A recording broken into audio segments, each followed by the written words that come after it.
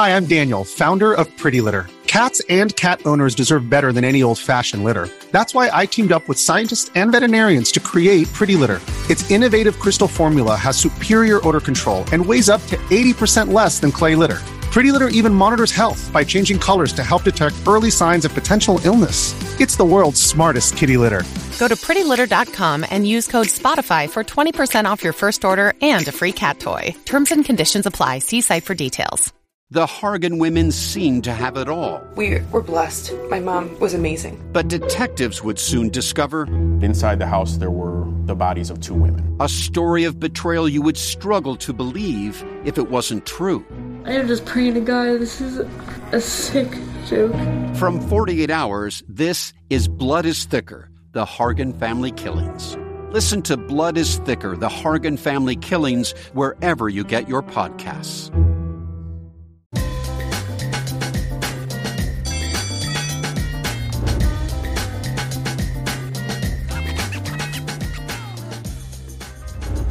Welcome to Through the Ringer. I'm your host, Tate Frazier. It is Tuesday morning, and it is so good to be back after a 2-week hiatus with cousin Sal. Sal, great to see you, man. Yeah, who's got it better than you, Tate? Nobody. Is that what we're supposed to say? Yeah. Nobody. That's right. I think that's congratulations. That's officially a thing now. We all have to say that because Jim Harbaugh, in case you missed it, he's a national champion. So that is the world that we woke. Actually, hold on. The booth is telling me the title's been vacated. Oh no! So, good while it lasted, though. So congratulations. Well, that was fun.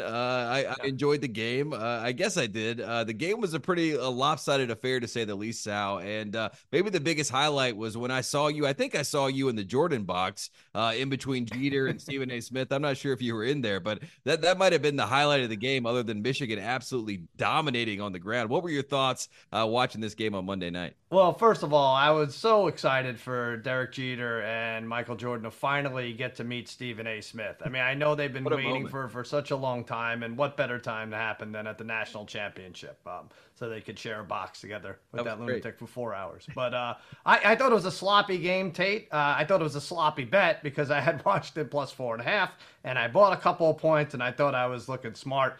And I actually wasn't. I mean, they were. I actually thought you and I were texting, and like this is over. Why don't we? This is going to be a 40-point blowout. When you get run on like that, it really doesn't seem like you'll ever come back, even with Michael Penix at quarterback. And they fought back into the game and never made it back all the way, though. Yeah, we'll talk about Penix here in a second, but I mean, the real star of this game was Donovan Edwards. I'm not sure anyone had that on their bingo card, but going into it, if you had Donovan Edwards from Michigan to record a 10-plus yard rush, you could get that number at plus 700. Why didn't you tell me this? I'm so sorry. God. Captain Hindsight did not give me the news. If you had Donovan Edwards to score a rushing touchdown, you could get it at plus 1,000. So if you bet on the third-string running back to have a big night there in Houston, you were winning big money. So that was the story. It was the ground game, and Michigan really never looked back. I got close for a little bit, but Michael Penix, he could just not find the accuracy that he was pretty much known for the entire season. What were your thoughts on Penix and kind of his struggles throughout this game? I thought he was being pressured. I think he was only sacked once, but through the 2 interceptions, the one coming out of halftime was the big one. Now, I know Michigan only kicked a field goal after that possession, but with 14:55 left, you throw the interception, having the ball to drive the field to tie. That is a huge momentum swing, and he was just like sailing the ball all night. It really just seemed like overthrows and just wasn't on his game. Not like, he was off balance, never really got his footing down for some of these big throws. It was what it was. It was sloppy, like I said, going in. I don't know what this does to his draft stock. This is kind of like, I think he drops a little bit from this. It's funny, we're reading J.J. McCarthy is now a first-round quarterback, apparently. So I'm not sure what this game did. Everything got thrown out of whack, but I feel bad for Penix, but they went about as far as they probably should have gone. Yeah, Penix in this game, 27 of 51 for 255 yards, 1 touchdown, and 2 interceptions in this one. You mentioned the interception to open the second half. It was 17-10. Washington had the football. It felt like they could make it a game coming out of halftime. In first play, they have a turnover, and then from there, it just felt like it was all Michigan. Blake Corum was the real star in this game, 21 carries, 134 yards, 2 touchdowns. but J.J. McCarthy was the one that gets all the credit, even though he didn't even throw a touchdown or rush for a touchdown in this game. But that is the world we live in with these quarterbacks. The real star, though, Jim Harbaugh. What are your thoughts on him first dodging the Gatorade bath and all the conversation now about what his next job may be? And a lot of people think it's not going to be at Michigan, even though he just won the national championship. I joked about it and that it should be vacated, but the fact that he didn't get hit with the Gatorade, also another reason it should be vacated. I don't feel it's official until you get that purple and blue on you. Really, not going to be official at all in my book. But I think he's gone. All I hear is, hey, you better be prepared to pay him some money because, a lot of these guys do this for free otherwise. But no, I do think he's gone. I think only Tom Osborne left after a national championship in Nebraska back in the late 90s. To just actually step down. But I think there's going to be some big money out there for Harbaugh. It'd be funny if he takes his brother's job. What a blindside that would be. Yeah, that was crazy to see John Harbaugh on the sideline. He has no idea his brother might be trying to get his job in the NFL. Right. But, shout out to the Harbaugh brothers. We're about a decade from the Harbaugh Super Bowl, and now you got both those guys. Potentially, both brothers could win their respective championships this season. So there's some good money on the Harbaugh family right now. Let's talk about next season because that's what we like to do. We like to forecast. We like to look at the futures here. The next national champion, Sal. Right now, Georgia is the favorite at plus 350. You got Alabama at plus 550. Ohio State plus 800, Texas plus 850, and the reigning national champs, Michigan, at plus 1,000. Is there anybody right now that you have smart money on that you kind of buy into the hype for next year? Yeah, Coach Prime and the Colorado. Where are they? Where are they on this list, Tate? Coach Prime. He owns September. He just has to figure out the other months. No. I'm going to be boring here and take Georgia at plus 350. I know that 10-1 number for Michigan stands out, but you really don't know what you're getting with Harbaugh or filling in the pieces. I looked at Georgia. 11 of their current players are projected to go pro, including Bowers. But the one thing is they have 4 5-star quarterbacks under scholarship, including Carson Beck.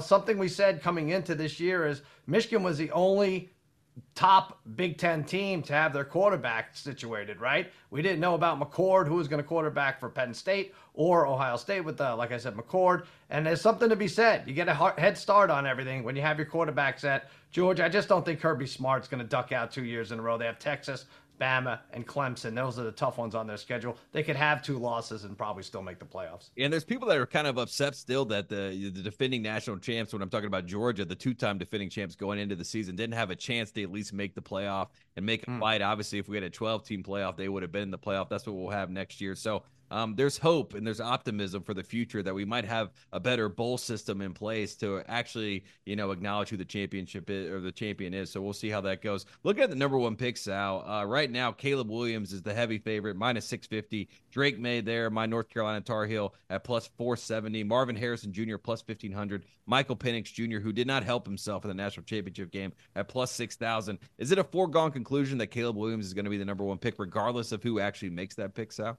It's funny. We talk about draft stock dropping in this one game. Penix going all the way to the finals and playing poorly or subpar at least hurts him. But Caleb Williams, no matter how bad that defense was and how bad, how many games they lost, it didn't really matter. He's been number 1 for months, right? Starting probably in August all the way till now. He's a huge favorite. I almost think, though, there is a little value in Drake May because if it was going to be the Bears at number 1, I'm like, okay, there's too many comparisons to Mahomes. They already passed on Mahomes. They're not going to do it again with Caleb Williams. But if it's not the Bears picking one, maybe someone does like Drake May. So maybe someone maybe someone trades up. Maybe even Washington trades up and gets Drake May. So I think there is a value in that number. Yeah, and the crazy part about that is Drake May was the backup for Sam Howell in college, and now he can end up taking his job at the NFL level. So there's some drama that could be had between the 2 North Carolina Tar Heels right now. I would hate for that to happen, but I would love to see Drake May go number 1, be the first number 1 pick for the North Carolina Tar Heels. And now we've gotten to a point, Sal, where we get to play one of my favorite games. Are you excited? Overreact and underreact? Yes. All right. Okay. I wasn't sure if that was the game, but yeah. All right. Good. As long as it's that. Let's do it. It's the game. And we got Wild Card Weekend coming up, but we're going to start with a college football one for you, Sal. Georgia would have won the title this season in a 12-team playoff. Is that an overreaction or an underreaction? Do you believe? Oh, man. That's close. I'm going to say overreaction as much. I know I just picked them to win it next year. But listen, I think this would have been the perfect year for a 6-teamer, right? If Florida State, if you could get them distracted and never invite them to even the 6-team tournament and just add Oregon and Georgia to the 4 that we already saw, I think we get good matchups all the way through. As far as next year, If they were actually this year, if they would be a 6 seed, they would probably go up against someone like Mississippi and win, and then they'd have to go up against a 3 seed, which is what, this Washington team that we saw? No, Texas. 2, 3. Texas. I don't know. Texas would be the 3. I think they win all the way up until Michigan, and then it's a tough game, much like it was tonight. Michigan probably wins, but a close one. They'd be favored, Georgia, in every one of those games. Yeah, that is the crazy part. Vegas basically said Georgia would have been favored against Washington or Michigan, and Michigan ends up being the national champion, and they don't even play Georgia. So that's just how college football has worked for quite some time. But again, shout out to the Michigan Wolverines, the national champions this season. Let's talk about a head coach that everybody wants to talk about, Bill Belichick. Bill Belichick ended his Patriots run at its lowest point, Sal. Is that an overreaction or an underreaction? That is an overreaction because he's going to top it next year. He's going to go 2-15 with this team. They're going to find out he was stealing memorabilia from the clubhouse and selling it. Yes, and that will be rock bottom. No, I don't think it gets any worse than losing to Trevor Siemian at home. And putting in the year that they did. You know what? He should have. I know it's hindsight. We talked about it. He should have left the year before Brady left, and then he would have looked like an absolute genius. Yeah, well, we know he wants to break Shula's record. He does not want to be number 2 in wins all time. So I do think that there is some football ahead for Bill Belichick. And honestly, him going out in a blizzard felt very fitting. It was a very chilly exit for Bill Belichick with his time with the New England Patriots. Let's talk about your guy, Dak Prescott. Prescott, Sal, is the real MVP this season. Overreaction or underreaction? It's tough. I don't want to say underreaction, but he's, I go back and forth between he and CeeDee Lamb. CeeDee's just been awesome, but I can't imagine this team without either one of them. But I'm not going to complain. Lamar was better in more big games, and I guess that's what wins you the award. It didn't matter what Dak did. It's funny, Dak gets crap for beating up on Washington. It's like, well, Lamar sat out the last week. So I don't know. We have to still favor him, but fine. You know what? Give it a big Dom. I think, what were they, 1-5, the Eagles, without him? Yeah. I think he should make a case. Yeah, bring Dom back for the playoff game. That would be a smart move for everybody. We'd love to see that. Dennis Allen, head coach of the New Orleans Saints, deserved to get punched by former Falcons coach Arthur Smith. Overreaction or under? No. Tate, it's an overreaction. Dennis Allen, he did not call for the code red. Didn't you see? They disobeyed an order, and luckily no one got killed. It would have been funny if Arthur Smith, after 3, 7, and 10 years in an embarrassing Week 18, punched the wrong guy for doing this. So, believe me, Simmons brought it up. It's hilarious. It could have happened. It should have happened. But I think for Arthur Smith's sake, he's lucky it didn't. Do you think Arthur Smith knew he was fired going into that handshake? Because he definitely acted like a man who was okay with his job, being let go at that point. I do think he may have known something because he came out full guns a-blazing. Yeah, I'm surprised he was even there to see the handoff at the end for the touchdown. I figured he'd be cleaning up his crap somewhere in between the third quarter and the fourth. They're driving him to the airport already down there in NOLA to get him out of there. Shout out to the Falcons fans. Hopefully they can have a new head coach, and it might be Bill Belichick because I've heard pretty close to Florida. So we'll see what happens there. Speaking of Florida, let's talk about the Dolphins. The Dolphins are the worst team in the playoffs, Sal. Overreaction or underreaction? I see what you're getting at here, Tate, but I'm going to say overreaction. Now, this version of the Dolphins team with the defensive injuries, and we don't know if Mostert or Waddle is playing, pretty bad.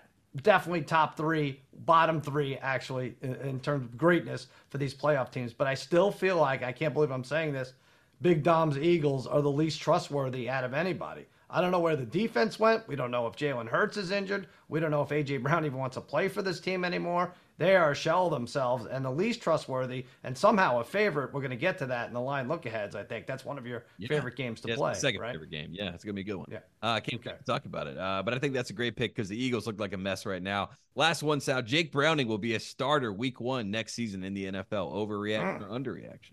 Oh, NFL. I thought you meant UFL. They might be calling for Jake Browning. No, listen, he did a serviceable job. And by the way, I think the Bengals should try to lock him on the contract. You have to have 2 good quarterbacks. And Jake Browning, knowing the system now, could bring this team to the playoffs. And a healthy Joe Burrow will definitely bring this team to the playoffs. So I don't know that he starts, but he definitely, I think the Bengals should try to give him as much money as they can. I know they have to pay Jamar. I know Chase is looking for an extension and some others, T. Higgins, but make it work. Yeah, we'll see what happens with Joe Burrow's box, by the way. It looks like Jake Browning is squatting there with his entire family. So we'll have to figure that out for next season. Let's do some. His girlfriend stole the show. Google Jake Browning girlfriend luxury box.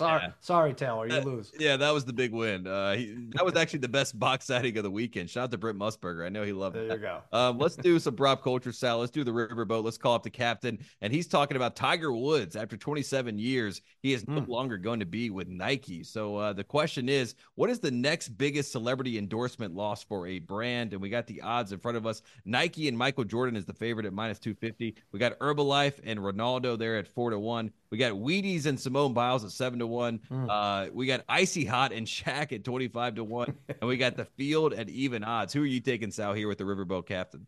I like Icy Hot. I like just the way Shaq says Icy Hot. Oh, get the Icy Hot, put the Icy Hot on. But I'm going to go off the board, field, even odds, Floyd Mayweather. You hear about these Hublot watches, these luxury watches, Tate? Yeah, Hublot. That's what they said. Hublot, is that what it is? Yeah, Hublot. I didn't know we could say it like that. Okay. I would like to see him box with one of those on, just a giant one around the glove. But just in general, stick with Floyd. Don't ever let him go as a pitch man. I mean, you get someone to buy you the watch, and you too will have a toilet made out of $1,000 bills. So stick with Floyd. That's a great one. I'm going to go with Frank Thomas and Nugenix. I feel like I see that commercial all the time. And without Frank Thomas, I just don't think I buy into the product of Nugenix. So shout out to Frank Thomas. Shout out to the Riverboat captain for that prop culture. We had a lot of fun with that one. We're going to take a quick break. When we come back, we're going to do some line look aheads for Wild Card Weekend. We'll be right back. Yeah, my favorite game.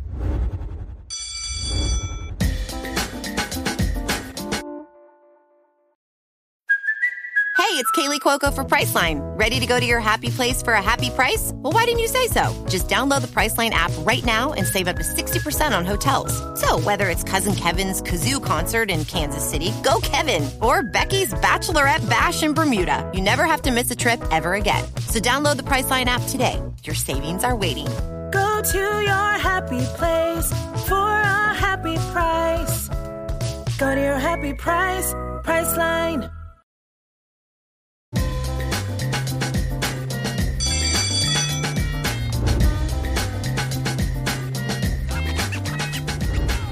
Welcome back to Through the Ringer here with Cousin Sal, and it is officially Wild Card Weekend. Sal, we made it. Can you believe it? We're finally here.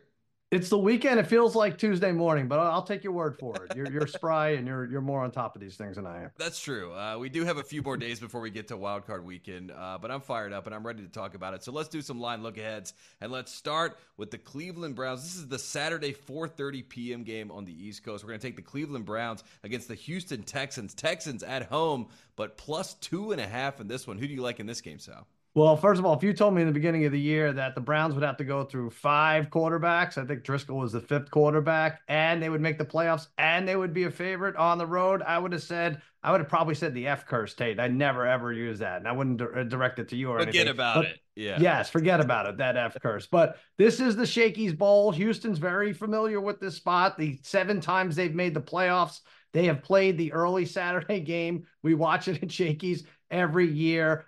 They can't be favored because they got slaughtered. I think it was Christmas Eve by 2 touchdowns to Cleveland. Cleveland was again on the road that time, but it was Davis Mills. It was Case Keenum. Different story. I saw this tick to 3, and then some sharp money came in on Houston. It's tough to make the better quarterback at home an underdog. I think it stays inside 3 points. I think it's a fair line at 2.5. And are we buying into the Joe Flacco train just a little bit too much, Sal? It does feel like there's so much confidence in the fact that Joe Flacco is just going to go on the road in the playoffs and just beat anybody. And one of these guys he's playing is obviously the Rookie of the Year, C.J. Stroud. So I do think that we've kind of maybe jumped the shark a little bit with our Joe Flacco belief. Am I crazy to feel that? No, you're not crazy. And the way to confirm that is I can look at my ledger for futures bets, and I seem to have the Browns to win the Super Bowl and the Browns to do great things. I'm like, oh, yeah, they still have to get past this first round game and then many others. It is very strange. And also we're looking ahead to the Ravens, right? It's like, oh, it's got to be Browns-Ravens. It's got to be Flacco going back into Baltimore. But we're not really yet close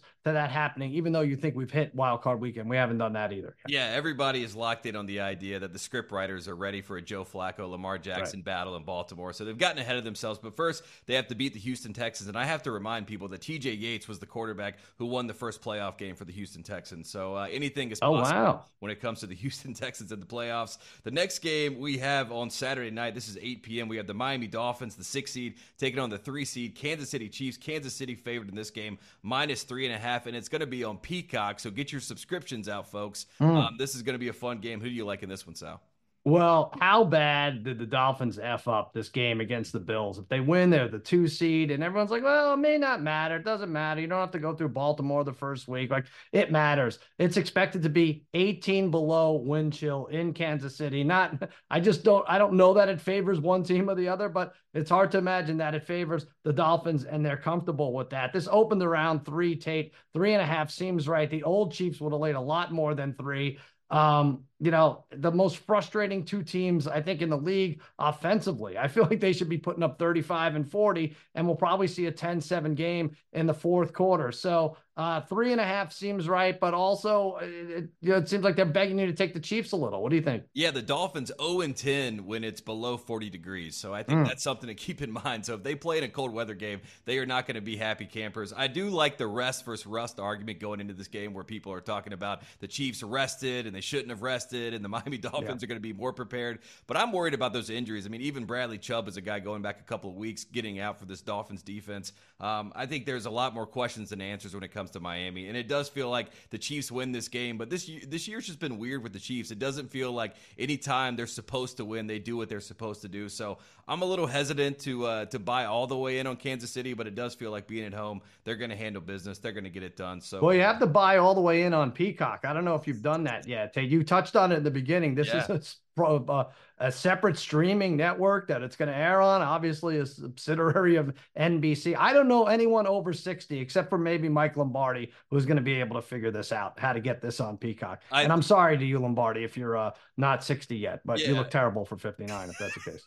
Lombardi's going to be one of those people tweeting about how dumb it is that this game is on Peacock, and America cannot watch Taylor Swift and Travis Kelce play in a primetime playoff game. So get ready for that. It's going to be fun. The next game in the AFC, this is Sunday at 1 o'clock. We have the Pittsburgh Steelers coming in as the 7 seed, taking on the Buffalo Bills in Buffalo. Bills -9.5, getting a lot of love from Vegas in this game. How do you handicap Buffalo here, and do you like them winning this game, Sal? Yeah, and it went down from 10. It was 10 earlier today. Great job by the Bills going from an 11 seed a couple weeks ago. So late December, they were 11 seed to hosting a game as a near double-digit favorite and as a 2 seed. It's kind of crazy. And good job by the Steelers for finally figuring it out. It took them, 15, 16 weeks to figure out that Mason Rudolph was the best of that 3-headed white monster quarterback. Sorry. I know you're a Trubisky truther in there, but I think they got the right guy in there. But the truth is, this is about TJ Watt. If he could play or not, if he could be effective when he plays. It doesn't look good. It's a sprain in the MCL. He is the most important defender to his team. I don't know if there's an award for that, but he is absolutely, they are 1-10 without him. His absence adds at least 2.5 or 3 points to the spread. A nice journey for the Steelers, but it doesn't look good right now. Yeah, and Buffalo is one of those teams where it feels like the home field advantage really matters to this group. And you saw it in Miami. They took over that stadium, and it felt like a home game for them in the last game of the week. They win the division. It has been a roller coaster of a season. We thought that it was dead to rights at one point. They fire Ken Dorsey. They're 6-1 since they fired Dorsey, so he obviously changed things around with this team. So Buffalo got a big number to cover, but obviously a lot of momentum going into the playoffs. Now we're going to switch to the NFC. We got the Green Bay Packers. This game is Sunday at 4:30 Eastern. Green Bay Packers taking on your Dallas Cowboys. This is the Mike McCarthy showdown here. We got Cowboys -7.5 in this game. How are you feeling about this one, Sal?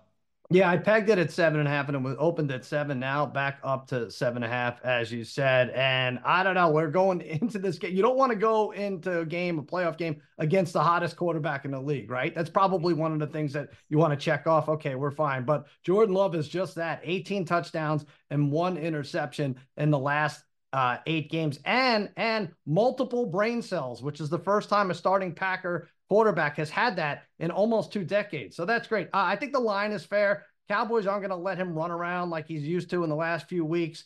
sit in the pocket all day and just throw to these overachieving receivers. I'm speaking too highly of the Cowboys now. Great game from Mike McCarthy. Let's pray it's not close with 2 minutes left. Otherwise, his head is going to explode that he blows it to the Packers. Yeah, and this is one of those games where you do feel like Dak has to get this done for the fan base to get off his back a little bit. So we're pulling for the Dallas Cowboys. I'll be pulling for them. Do you think Aaron Rodgers is going to be watching this game, Sal? Will he be pulling against the Green Bay Packers? Who do you think he has in this game? I mean, this is obviously a legacy game a little bit. I don't care if he's pulling for them. He should pull on an electrical wire in the middle of the street in a rainstorm. That's what he should pull on. Yeah, that's a good one. There you go. Next game. That was good. Next one, we got Sunday. This is Sunday night, 8:15 Eastern. We got the Los Angeles Rams taking on the Detroit Lions. Lions minus 3.5 in this game. I feel like everybody I've seen, Sal, says this is the Matthew Stafford game. But I think this is the Jared Goff game. This is a team that went to the Super Bowl with Goff, that traded him away. He was their number one pick. He was a California kid. They ship him off to Detroit to basically say, we'll see you later. We'll see you never. Then they win a Super Bowl with Matthew Stafford. How much does Goff have to prove in this game, and do you believe in the Lions? I hadn't thought about it, but you're right. Everyone's pointing at Stafford. He has to feel Goff underappreciated at this level. And it's back-to-back great storylines because they basically traded for each other. I think it's right around 3 points. I think we're also buying into the narrative like, oh boy, the Lions, they're going to blow it, and it's going to be even worse than blowing it because they're doing it against Matthew Stafford. But remarkable job by the Rams getting this far. I think I picked them to have the fewest wins in the NFL, which probably inspired them. Sean McVay is like a solid playoff-ready squad. They did great with the rookies. They did great with the draft overall. Aside from that, very tough spot for Detroit. I think they would have rather have drawn the Packers, even though it was a division game in the playoffs, to be honest. Yeah, absolutely. And now you have a situation where, the guy who built his career in Detroit comes into Detroit, and there's going to be some mixed feelings there. I feel like if you're Matthew Stafford, if you got a late game situation, maybe you lay an egg a little bit and you let Detroit get a playoff win because it's been a long time coming, nice. And you won a Super Bowl, so that would be nice. That should be on the exit papers. It should have been, in other businesses, they have covenant not to compete. They should have done that. Like, if you ever play us in the playoffs, it'll never happen. Don't worry about it. But you got to lay down. Yeah, you got to lay down for us because we've been tortured for quite some time. So shout out to the Detroit fans. I know they're happy to be in the playoffs. That'll be a fun game. Monday night is the last game of Wild Card Weekend. This is going to be at 8 o'clock Eastern. We got the Philadelphia Eagles, the much maligned Philadelphia Eagles, taking on the Tampa Bay Buccaneers. Buccaneers plus 2.5 in this game. Jalen Hurts, there's questions if he's going to be healthy and be able to play. Most people are saying he will. What do you see here, Sal? Do you think the Buccaneers can win this game at home? I definitely guess I do. I don't know what to think of this game. I'm glad it's the last one because I probably won't have enough money left to bet on it, and I have no inkling to do it either here. I thought 2.5 was a little high. I'd be surprised if it went to 3. It should stay inside at 3. Baker is banged up. Clearly, if you watch them against the Panthers, couldn't get the job. Well, he got the job done. They won 9-0, but the Panthers basically beat themselves. But he missed some throws to Mike Evans. Definitely a problem with that shoulder. And as you mentioned, Hurts is going to have a problem with the finger. This is just a mess. I mean, you're really just betting. It is as a coin toss, as much a coin toss of a game as you're going to get in the playoffs. Would you like? Yeah, I guess I would take the Buccaneers in this game just because the Eagles look like they quit on their coach a little bit, but it is the playoffs. Jalen Hurts, he always has the right answer, and he says that they're focused on the playoffs, and if he can play, that obviously gives them an opportunity, and they are the better team, right? The NFC South is terrible, so, the Eagles should have a chance to win this game, but I don't have much faith after what I've seen the past couple of weeks, and Matt Patricia continues to be the answer on the defensive side of the football, and that is cause for big concern from my vantage point. What's your long shot Super Bowl matchup? What is something that if you close your eyes, you see possible as a potential Super Bowl matchup? On Simmons' podcast, we gave out the Browns and 49ers. Imagine if the Browns go and upset the Ravens. But this is what I'm talking about, Tate. I have too much capital on the Browns, and who knows if they're even going to get by that first game.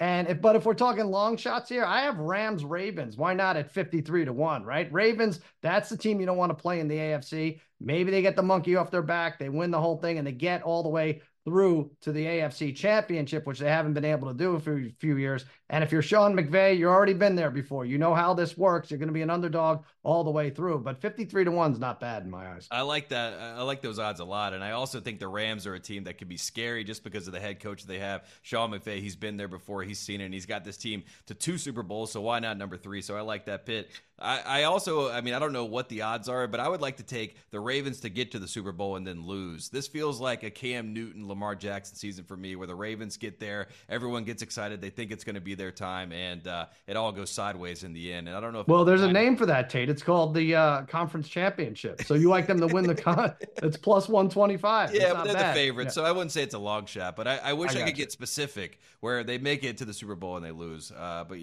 we'll leave it there. Shout out to Lamar Jackson. Shout out to the Ravens. Let's do a Tate debate, Sal. Before I let you get out of here, we talked about all the good teams that are in the playoffs and have had good years. Now let's talk about the worst of the worst, my Carolina Panthers. So I asked you, Sal, a simple question: is this Panthers season the lowest point for Carolina pro sports? And I'll give you some options here, that things that have happened when it comes to the bottom of the barrel in Carolina sports. We got John Casey's out of bounds kickoff in Super Bowl 38. That was a tough one. We got the Jerry Richardson scandal. That was, not good. He was running the team really well at one time. The Bobcats going 7-59 in the lockout season 2011-2012. That was embarrassing. The Hornets moving to New Orleans in 2002. Miss Teen USA South Carolina giving her interview back in 2007. The best. Yeah, great moment in time. The Durham Bulls still not being a major league team after all the success of Bull Durham. So those are just some a few I have off the top of my head, Sal. What would you have? Do you think this is the bottom of the barrel for Carolina sports? Well, I don't think so. I think you kind of listed the one that I would pick here. The lowest point in Carolina pro sports was Super Bowl 38, and it did involve John Casey, but it wasn't him kicking the ball out of bounds. It was me, yours truly. I don't know if you know this, Tate. I went to media day dressed as John Casey. I had the jersey on. Right. And I had the number, and I went around and I did interviews, and many people weren't fooled, but like a lot of the members of the foreign press were all over me because I would talk to anybody. And I was not your typical interviewee. I was talking about how maybe we were at the clubs, maybe some dance clubs, provocative dance clubs the night before, and I don't even really care who wins on Sunday. And then the real John Casey got hold of this. He heard about this, and he is a man very close to God, and he was not up for my shenanigans. And as a result, I was banned from media day for about 7 or 8 years. In fact, I think that's why our producer, Jack, is having trouble getting us a credential this year. I cannot believe that John Casey has such sway. I mean, this guy, he can hold you out, block you out, and blackball you. I mean, my goodness, I did not know John Casey could do this.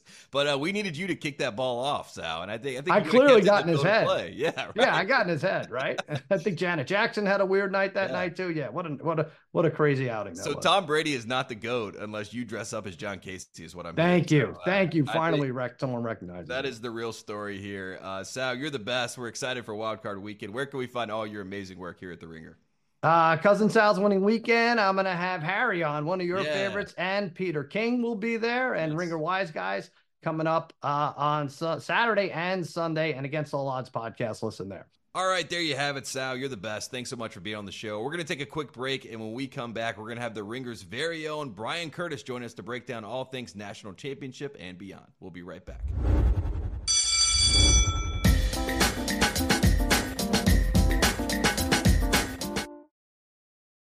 With threats to our nation waiting around every corner, adaptability is more important than ever. When conditions change without notice, quick strategic thinking is crucial. And with obstacles consistently impending, determination is essential in overcoming them. It's this willingness, decisiveness, and resilience that sets Marines apart. With our fighting spirit, we don't just fight battles, we win them. Marines are the constant our nation counts on to fight the unknown. And through adaptable problem solving, we do just that. Learn more at Marines.com.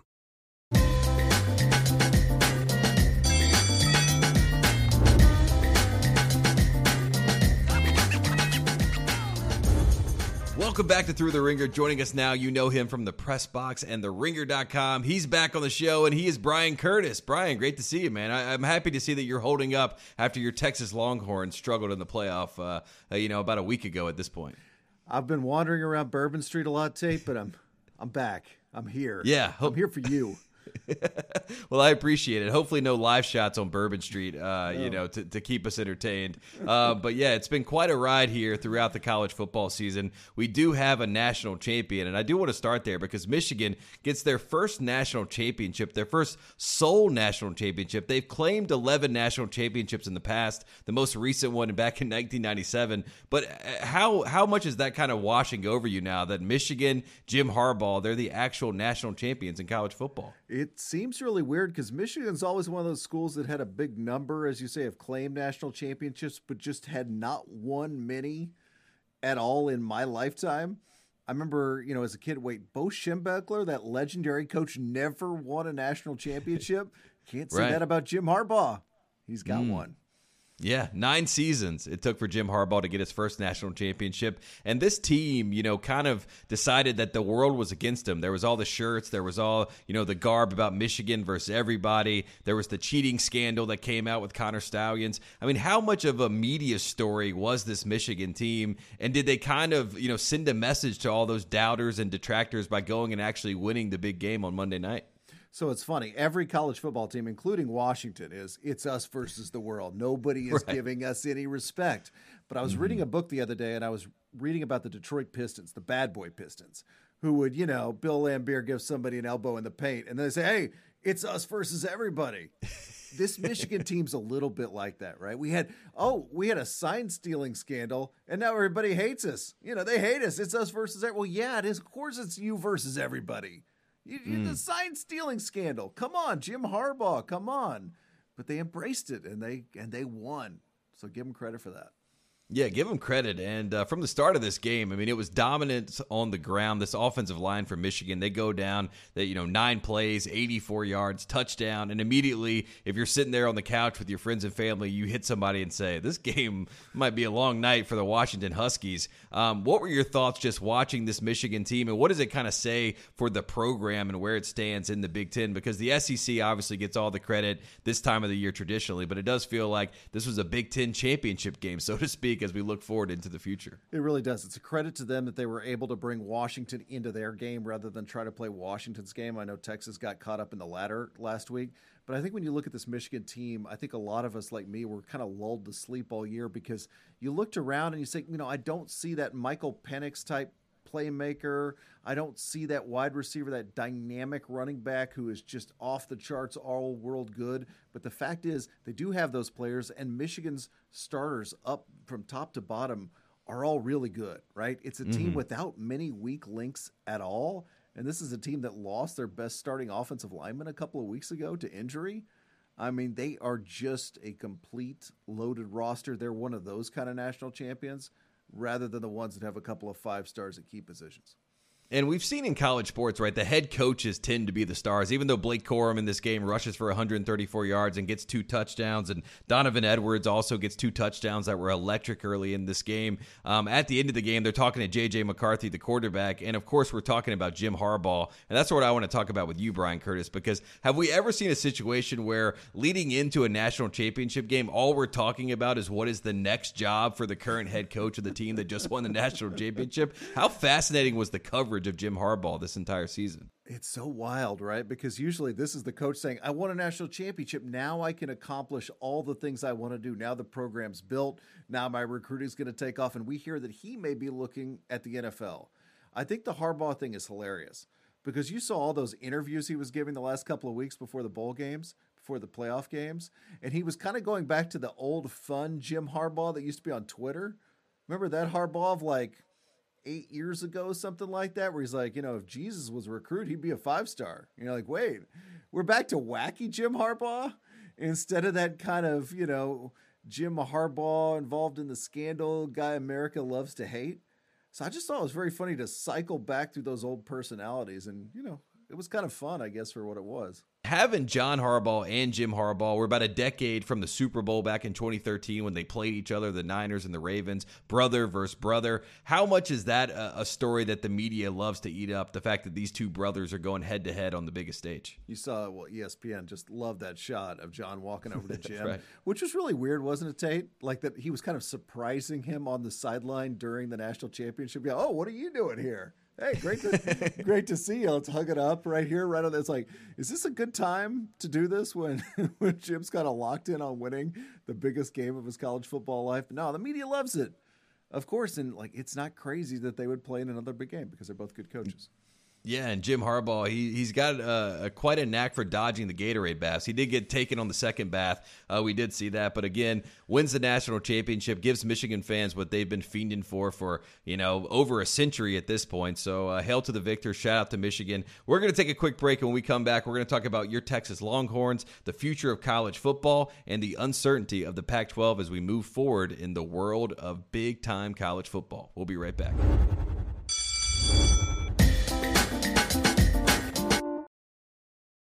One size fits all seemed like a good idea for clothes. Nice dress. It's a t-shirt. Until you tried it on. Same goes for your healthcare. That's why United Healthcare offers a variety of flexible, budget-friendly coverage for medical, vision, dental, and more. So whether you're between jobs, coming off a parent's plan, or even missed open enrollment, you can find the plan that fits you best. Find out more about United Healthcare coverage at uh1.com. That's uh1.com.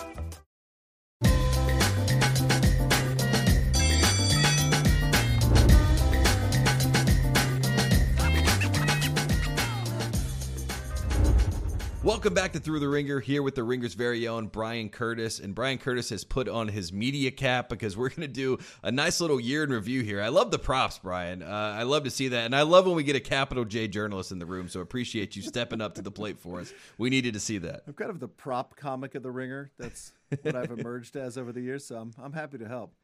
Yeah, I like when we do things for the bit. There's a lot of people that do things for the brand or for the boys, but for here, we do it for the bit, and we love to see that. Let's talk about Texas season in review. This is obviously a program near and dear to your heart. Do you feel good about making it to the Sugar Bowl? Because obviously, there's no consolation prizes in big-time college football, but it felt like the next step for the Sark era there in Austin, Texas. Do you feel that way as a fan? Do you feel good about the fact that you almost had a chance to go and win the Sugar Bowl and make it to the national championship game? I really did, because they felt like they got there a year or two early. So it wasn't, oh my gosh, we're at the mountaintop, we have to win it right now. I think everybody was pretty happy to be there. And also the way that game unfolded in the Sugar Bowl, where Texas was chasing Washington the whole game. They almost stole at the end, but it never felt like, hey, we're going to win this game, and it got taken away from us. So I was pretty good with the whole thing, and I think most Texas fans were too. There was a lot of coverage, obviously, of Arch Manning going into the season. There was a lot of conversations about, the fact that Arch was going to eventually get the keys to the program. We saw during media day, after Quinn Ewers gets all the questions, the media, the scrum goes over and they, basically circle Arch Manning like, he's Peyton Manning or Eli Manning. How much are we keeping an eye on the coverage of Arch Manning, and what do you think that's going to look like when he eventually does become the quarterback there at Texas? It's absolutely fascinating. The picture you're talking about was in the Superdome, and Texas' starting quarterback, Quinn Ewers, who's really good, was really good, yeah, looking behind him because nobody was talking to him, and everybody was talking to Arch Manning, who's barely played at all and isn't probably going to play until 2025. And just think about that. Like, he came onto the field for the very first time and had to quiet the crowd at his home stadium because everybody was so excited to see him. I mean, I've never seen anything like that. And I was, at school when Chris Sims was there, who came in with kind of that son of a famous quarterback, son of a Super Bowl winner kind of mantle. But Arch is just like this celebrity playing college football. And if you talk to him or hear him talk, he's very low-key, very down-to-earth. I'm just a guy playing football, he said at the Sugar Bowl. I'm not some hero. I'm not some football hero. But, he just has that aura around him, that buzz. It's fascinating. Yeah. And he's the third-string quarterback. I think we have to remind people of this because if you didn't know that, you would think he's the starter and he led them to the playoffs. So there's a lot of conversations to be had. Do we think there's any controversy ahead where we have like a quarterback battle? Quinn Ewers is going to come back for this Longhorns team. If the season is not on the rails, so to speak, at the start of the year and maybe they lose a game early, do you think the fans, they start to get together? Everybody loves the backup quarterback. Did they try to push for Arch Manning to get in maybe ahead of schedule next year and we see him play before many people think he will actually play? Absolutely, we do. And I think, everything we hear from people that read Texas message boards is the Mannings are patient. Don't worry. They understand they're patient. But people from the outside look at it and go, wait a second, you got the number one overall ranked recruit and he's going to sit for 2 years? That never happens in college football anymore in the era of the transfer portal. So it would just make sense that he would play next year, either whether Ewers gets hurt, Ewers struggles somehow. And I don't know. I think I would just bet on him playing significant football in some form next year.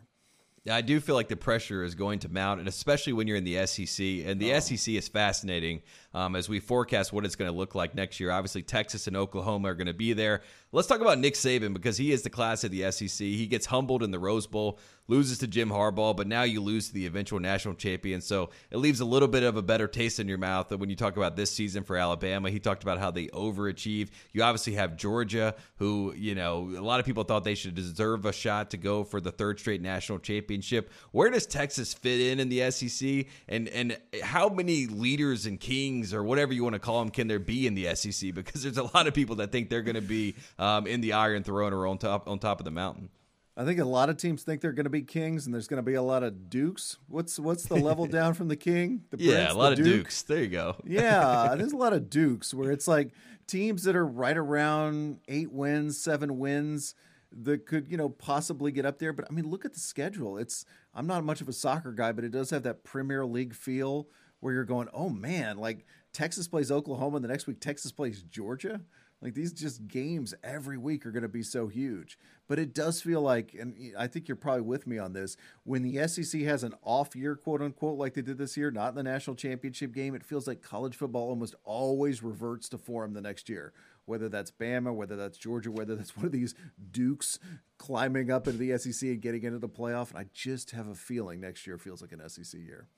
And we have a lot of characters in the SEC. Obviously, Sark is coming in, so he's going to add some more drama, especially with his relationships in the past with Nick Saban. But you also got Lane Kiffin there at Ole Miss, who's working his wonders in the transfer portal, trying to get as many guys as he can to come down to the SIP and play for Ole Miss. Do we think that Lane Kiffin and Ole Miss can maybe take a step forward and become one of those programs in the same conversation as a Georgia or as an Alabama as we get into the new version of the SEC? Well, the 12-team playoff, I think, is the best thing to ever happen to teams like Ole Miss. And by the way, I'd put Texas and other teams like that in that category too, where it's a real lift for them to get into the 14 playoff.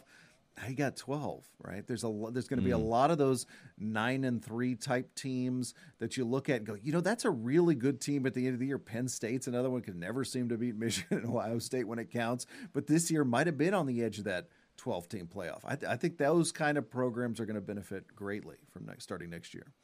And the other person that we kind of forget when we talk about the big-time coaches sometimes, I mean, they had the Heisman Trophy winner this year, Brian Kelly, down at LSU. He had the Southern accent. He bought all the way into being the LSU head football coach. Is there any world in which Brian Kelly leaves LSU? I mean, I know there's been some rumblings if Jim Harbaugh was to make the jump, maybe Michigan goes after Brian Kelly. Is there another domino, a big domino that could fall where maybe an SEC coach gets poached by the Big Ten? Because this is essentially where we're headed, 2 super conferences in college football. Don't you like it when people say, well, he's a Midwest guy? So, of course, he would go to Michigan. You're like, oh, is he such a Midwest guy that he came down to LSU, went through all that ridiculous stuff with the accent that you're talking about, right? Was in those things with the recruits where they were on those weird rotating. Dancing, right. Oh, my God. It was unbelievable. I kind of think he's bought in, right? You can change your bit once, your regional bit, but I don't think you can change your regional bit twice. So I kind of think he's going to stay at LSU. And I think there's a lot of videos that have shown him hamming up that accent and things, so it would be tough for him to backtrack. But if there's anybody that can backtrack and make it work, I do think it is Brian Kelly, so that's something to keep an eye on. Let's talk about the demise of the Pac-12. Obviously, Washington, there was a lot of good teams in the Pac-12 this year, but they make it to the national championship game. Now they are officially a Big Ten team. If you look at their Wikipedia, it says they're in the Big Ten. So RIP the Pac-12. 2 teams left, and they're both going to be playing Mountain West Conference games next year when we talk about Washington State and Oregon State. Where do we what do we think of the Pac-12 as we look back on this conference and kind of where the missteps were to lead us to the point where they're completely demised, even though they had one of the best years in college football? That's what's so weird about it, because I think if they hadn't, you and I would be saying, shrug, it's the Pac-12. They went out. They weren't the relevant conference like they were for the last several years. And then they had this awesome year where you look forward to seeing Washington play, Oregon, SC right until it fell apart, Oregon State weirdly good, Washington State had some great runs this year. It was just like Arizona. Yeah, this was the best possible version, you could argue, of the conference. And also, by the way, it was incredibly fun. Washington was an incredibly fun team to watch play. Oregon was an incredibly fun team to watch play. So weirdly, though it's gone, it leaves kind of a good taste in our mouths, which is happy, right? That we saw the best possible version of the thing as the last version of the thing. And now we're going to all say, wow, what could have been, which is, not the what people might thought, which is like, I'm glad that's over with. So rest in peace to Pac-12 After Dark and the Pac-12 itself. I'm going to miss watching those games. Coach Prime, we only get 1 year of Coach Prime in the Pac-12. He is now advocating on Good Morning America and other shows to have more privacy around his program. What do we expect Coach Prime to look like in the Big 12 next year? Do we think he's going to get more privacy? I'm asking those college pregame shows to leave me alone. Affleck, leave him alone. Go to Ann Arbor. Go somewhere else. Yeah, the commercials, get out of here. Those recruits that want to visit me, the transfer portal, everybody get away. It's so funny because I think for 3 or 4 games, he basically turned college football on its head and also told us you can build a program instantly. You don't need a couple of years to build up your lines, right? This is what we always hear. It's going to take 2 or 3 years to really get to that championship level. And then after 3 or 4 games, we're like, oh, wait, it does take that long. So I think it sort of comes down to a couple things. Deion is a program builder, which we haven't seen at this level of college football, and Deion's patience to stay at Colorado and really want to build a program there when, let's face it, something interesting could come along in the NFL, something interesting could come along somewhere else in college football. Does he want to hang in and do it in Colorado? I have no idea about that, and I'm not sure he does either. Bryan Curtis, where can we find all your work? And then we'll let you get out of here and enjoy your Tuesday. Pressbox Podcast, Ringer.com, Pressbox twice a week, man. Always good to see you, Tate. Great to see you, Bryan. Appreciate you coming on the show. We'll have you back soon. Thank you, man. Talk soon.